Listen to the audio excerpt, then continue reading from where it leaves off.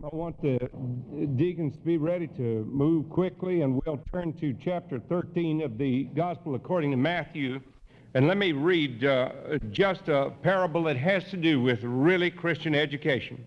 He presented another parable to them, saying, "The kingdom of heaven may be compared to a man who sowed good seed in his field. But while men were sleeping, his enemy came and sowed tares also among the wheat and went away. But when the wheat sprang up and bore grain, then the tares became evident also. And the slaves of the landowner came and said to him, 'Sir, did you not sow good seed in your field? How then does it have tares?' And he said to them, 'An enemy has done this.' And the slaves said to him, 'Do you want us to go and gather them up?' But he said, 'No, lest while you're gathering up the tares, you may root up the wheat with them. Allow both to grow together until the harvest. And the time of the harvest I will say to the reapers, first gather up the tares and bind them in bundles and burn them up together, but the wheat put in my barn.'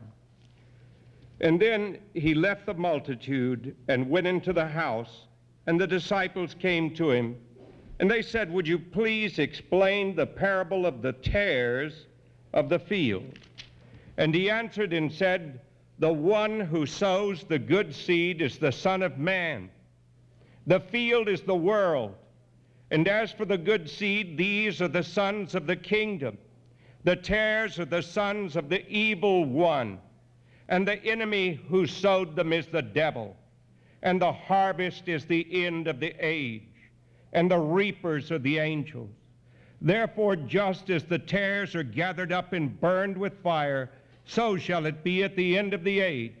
The Son of Man will send forth his angels, and they will gather out of his kingdom all stumbling blocks and those who commit lawlessness, and will cast them into the furnace of fire. In that place there shall be weeping and gnashing of teeth. Then the righteous ones shall shine forth as the sun in the kingdom of their Father. He who has ears to hear, let him hear." Amen. May God bless to our understanding this important part of his word. Let us pray. Oh God, our Heavenly Father, we rejoice in the marvelous thought that it is well with our souls, that we can have that peace because of what Jesus has wrought for us on the cross. And we thank thee that even though we are called upon to live in a hostile environment often in this life, that we are not left unaided, that thou hast given to us the gracious ministry of the Holy Spirit, whose coming we celebrate at Pentecost. And we thank thee that he has come to baptize us with fire, that dross in us may be purged away, and that which is good may be sustained and caused to grow.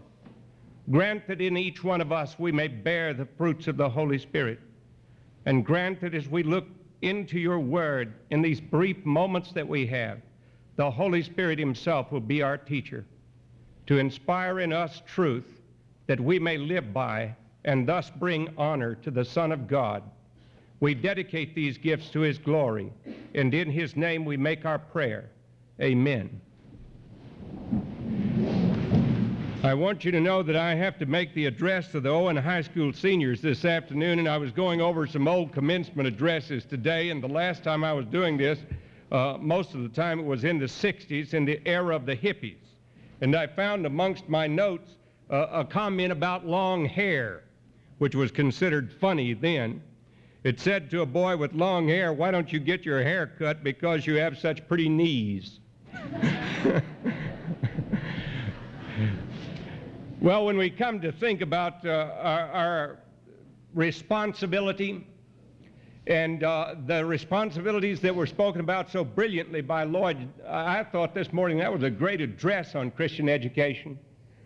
All of us have a responsibility. We want freedom, but we do not want responsibility. I remember seeing Bishop Fulton Sheen when he was almost 80 years old. And I love that man. He is gone to be with the Lord now. And he was on television.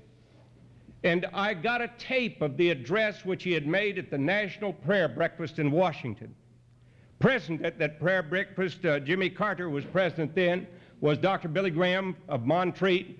And Billy told me later that he was the backup man to Fulton Sheen. That Fulton Sheen was to be the main speaker, but he had a very bad heart.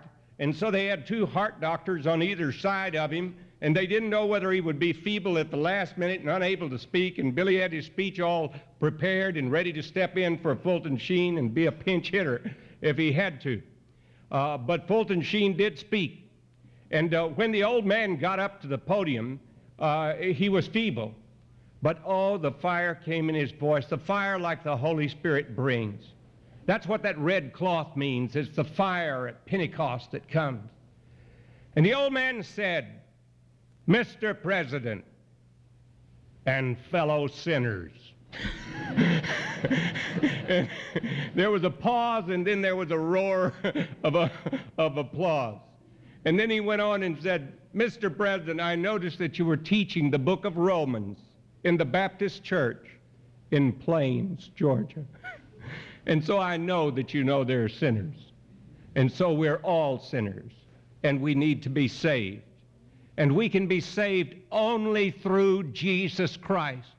And boy, what a testimony to the gospel that old man brought. And you know what he said toward the end of his address? He said, "We are a nation that has great abundance and great freedom." But he said, on our East Coast, we have a Statue of Liberty.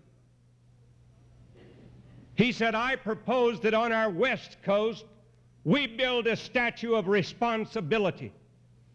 Because we have freedom, which we do not exercise with responsibility. And as a result of it, we find ourselves in great jeopardy today." And what a great speech that was. I had cut out of an old copy of Newsweek years ago. Why does a nation, a whole people, and in the case of the Roman Empire, an entire civilization, fall into a steady decline that eventually means the total disappearance from the pages of history? You can find the answer in history itself, for in every case there seems to be a pattern for the rise to success and the fall to failure. As I see it, the historical cycle has always run like this: from bondage to spiritual faith, from spiritual faith to courage, from courage to freedom, from freedom to abundance, from abundance to selfishness, from selfishness to complacency, from complacency to apathy, from apathy to fear, and from fear to dependency, and from dependency back to bondage once more. Now that happens to governments, it happens to civilizations, and it happens to individuals, and to a great extent it's happening in America. That's why Jesus wanted us to know in those remarkable stories which he told the truth about the responsibility of the kingdom of God, which is thrust upon each one of us who claims to be a believer. Have you ever stopped to think how often we refer to someone who does a good deed as a good Samaritan, even though the Bible does not call him good? Have you ever stopped to think about how often we use phrases like passing by on the other side, bearing the heat of the day, wasting our substance in riotous living, hiding our talents, putting lamps under a bushel, leaving things to the 11th hour, counting the cost? Every single one of those words came out of a parable that Jesus spoke. And his parables are among the most familiar and most unforgettable of all of the things that he uttered. Right after he had spoken the parable of the sower of the good seed of the Word of God, he told how that those who came to listen to him would not always take seriously what he had to say. And that's what we're faced with so often in the church in America today. It's not that the people do not believe the Bible. Someone was telling me not long ago about a man who was an atheist. And I was reminded of a statement that Samuel Johnson, the great English lexicographer, the builder of dictionaries, said. He said that man is an atheist like a horse is an atheist. He never thought about it. And there are a lot of people that way. Here in America, we have a sort of sentimental atheism. In Russia and in China, they have a militant atheism. They want to destroy any belief in soul, any belief in your relationship to God or of heaven. They want you bound and chained to this earth because that makes you dependent upon the God who is the state. And that's why it's no good. Well, Jesus here teaches a miracle. He teaches us about the miracle of the seed, which is the Word of God. He teaches us that that seed falls on four kinds of hearer. One kind is hard and cynical, which holds the Word aloof. There is contact, but there is no communion. The seed is there, the soil is there, but nothing takes place. The second type, he tells us, is shallow and superficial. Little pots are soon hot. That's what cooks tell us. And there are people who bubble with enthusiasm at some striking phrase that they hear from the gospel. But that's as far as it goes. It springs up quickly into life, and then when the heat bears down upon it, it withers away. The other is that which is falling in among the thorns, which he will enunciate more clearly later on. He says it's choked by the riches and cares of this life. That seems to indicate that there are people who are choked because they are poor and do not have enough or worry too much about it, and people who are rich and have too much and are choked from that standpoint. And then the fourth type of soil or fourth hearer, he says, is that which is good soil, which is well prepared. And that soil brings forth fruit 30, 60, and 100-fold. And then he shouts out again, he that has ears to hear, let him hear. And then later he explained that parable.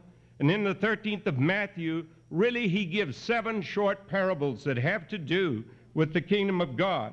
So when he talks about this parable of the kingdom of heaven, that is the extension of God's reign over our minds and hearts, which he came to bring. He compared it to a man who sowed good seed in his field. We seek to sow the good seed of the Word of God among our students and among our Bible school scholars and the people who attend our prayer service and the people who have opportunities of Bible studies in their home. And for God's sake, literally, take advantage of it while you have the opportunity in this country. The day may come when we don't have that opportunity, but while men slept, we can become complacent and sleep and not pay attention to what's happening in the world. The enemy comes. Jesus recognizes that there is an evil one who is at work in this world.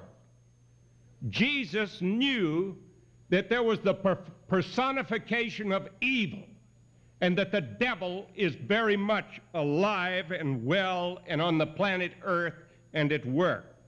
He came and sowed tares. Tares are weeds.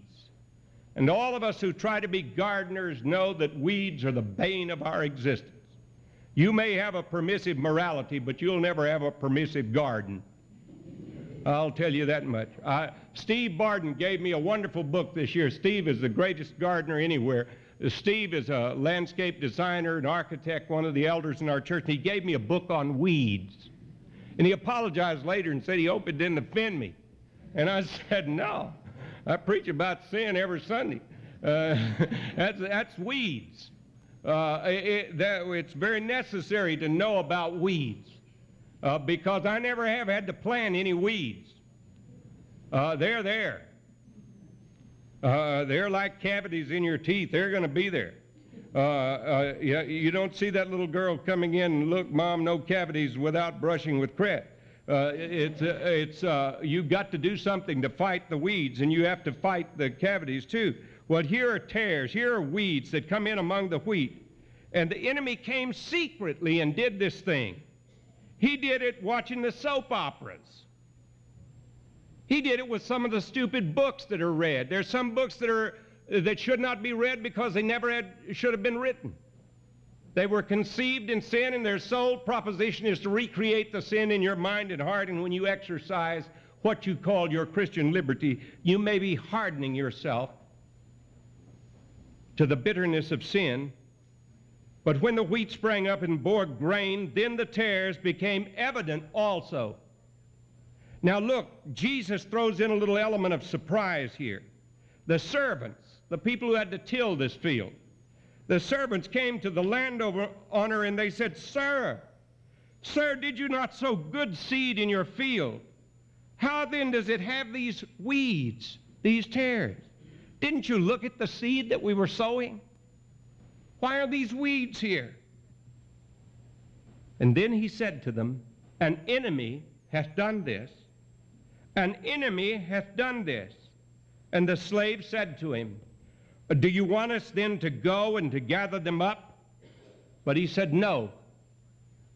No, lest while you are gathering up the tares, you may root up the wheat with them. They were so intertwined together, this particularly evil weed, that you could not pull up one without pulling up the other. He said, Allow both of them to grow together until the harvest. And the harvest is always coming. The harvest is always coming.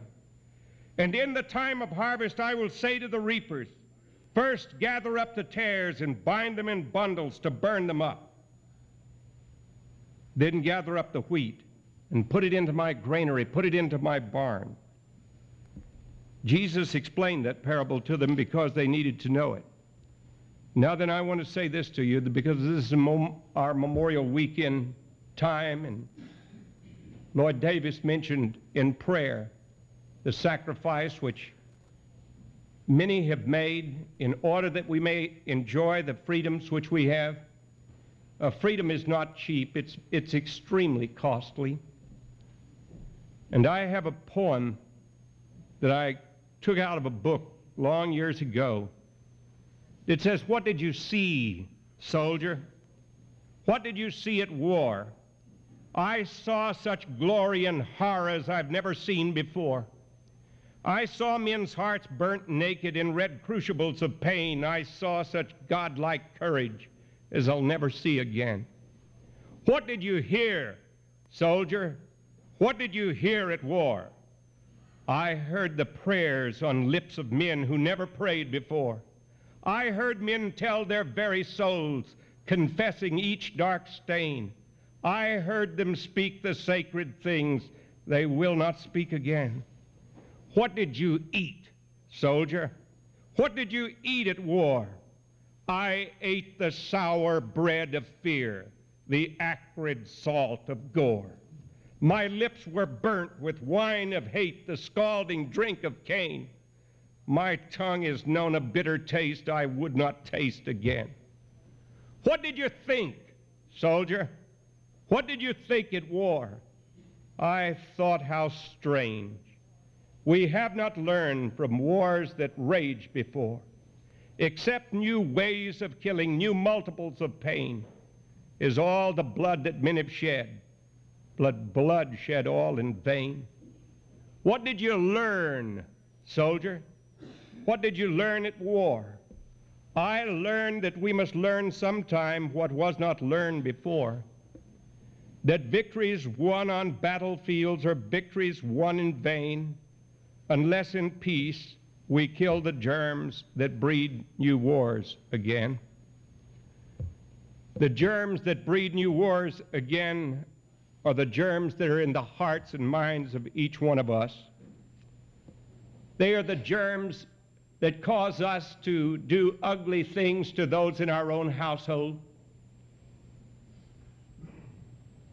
They are the seeds of discord.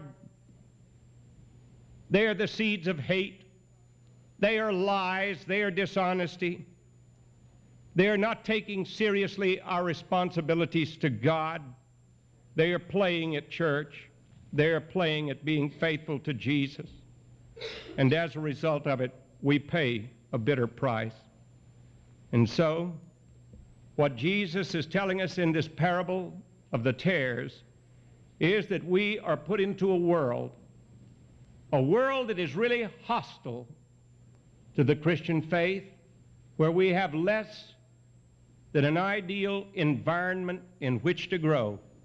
And so we have got to teach our children about faith in Christ, and we can cope with that hostile environment.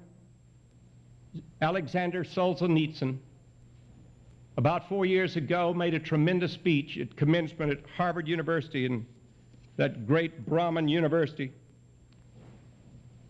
in which he spoke of the seeds of evil which are in our society here in the West.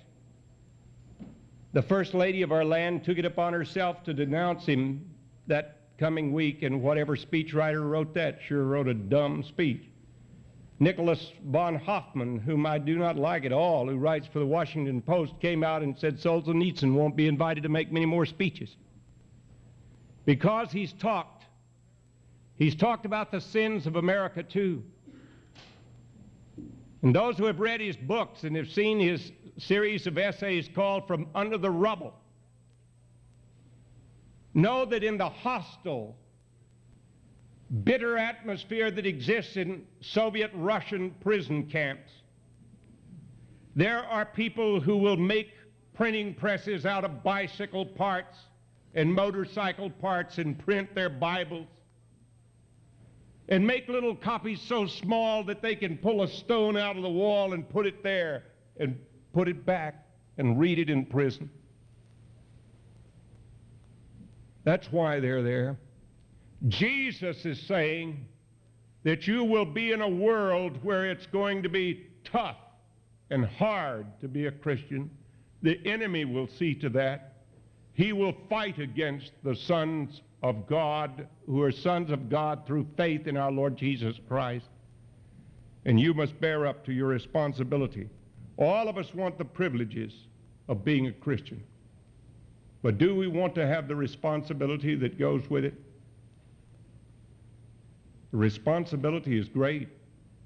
It means living for Him. One of my favorite plays of Shakespeare's is King Henry IV. And in that play, he catches something of the tension that exists between one generation that's passing away and another generation that's coming on. You remember when the old king was dying, the young son, Prince Hal, meditated within his heart what it would be like to wear the crown of the king. And he listened. He listened to the king's labored, slow breathing. And as he saw that breathing, he knew that in just a little while the king would die, and that he would wear the king's crown. And he looked over and saw on the velvet cushion the crown of the king. And he sneaked over and yielded to the temptation. And he lifted up the king's crown. And he thought how wonderful it would be that when the old man died, he would be king. And then as he placed the crown down upon his head, it suddenly dawned on him what responsibilities there came with being the reigning monarch. And the crown felt like it was burning hot, and he took it off his head.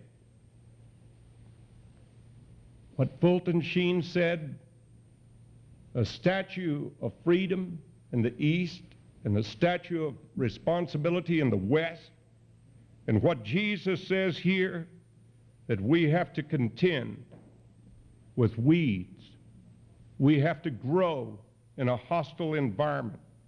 We have to be prepared to obey, even at a costly sacrifice. Let us bow in prayer.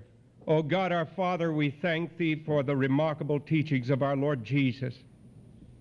We bless Thee that He teaches how mercifully You deal with us, even our second thoughts, and letting us think over and repent and come back to Thee. And so we pray that You will help us to know that even though we have to fight against the things that are going to be hard, that we never fight alone, that he has promised that he would never leave us nor forsake us, so that we might boldly say, I will not fear what man shall do unto me. And will you grant that any person here who has not known the joy of having Jesus as Master and Lord of their life, help that one to know that he will take them just as they are and receive them unto himself and make them a child of his own. And now may the grace of our Lord Jesus Christ and the love of God our Father and the communion and the fellowship of the Holy Spirit, our teacher and our guide, be and abide with us all, now and forevermore.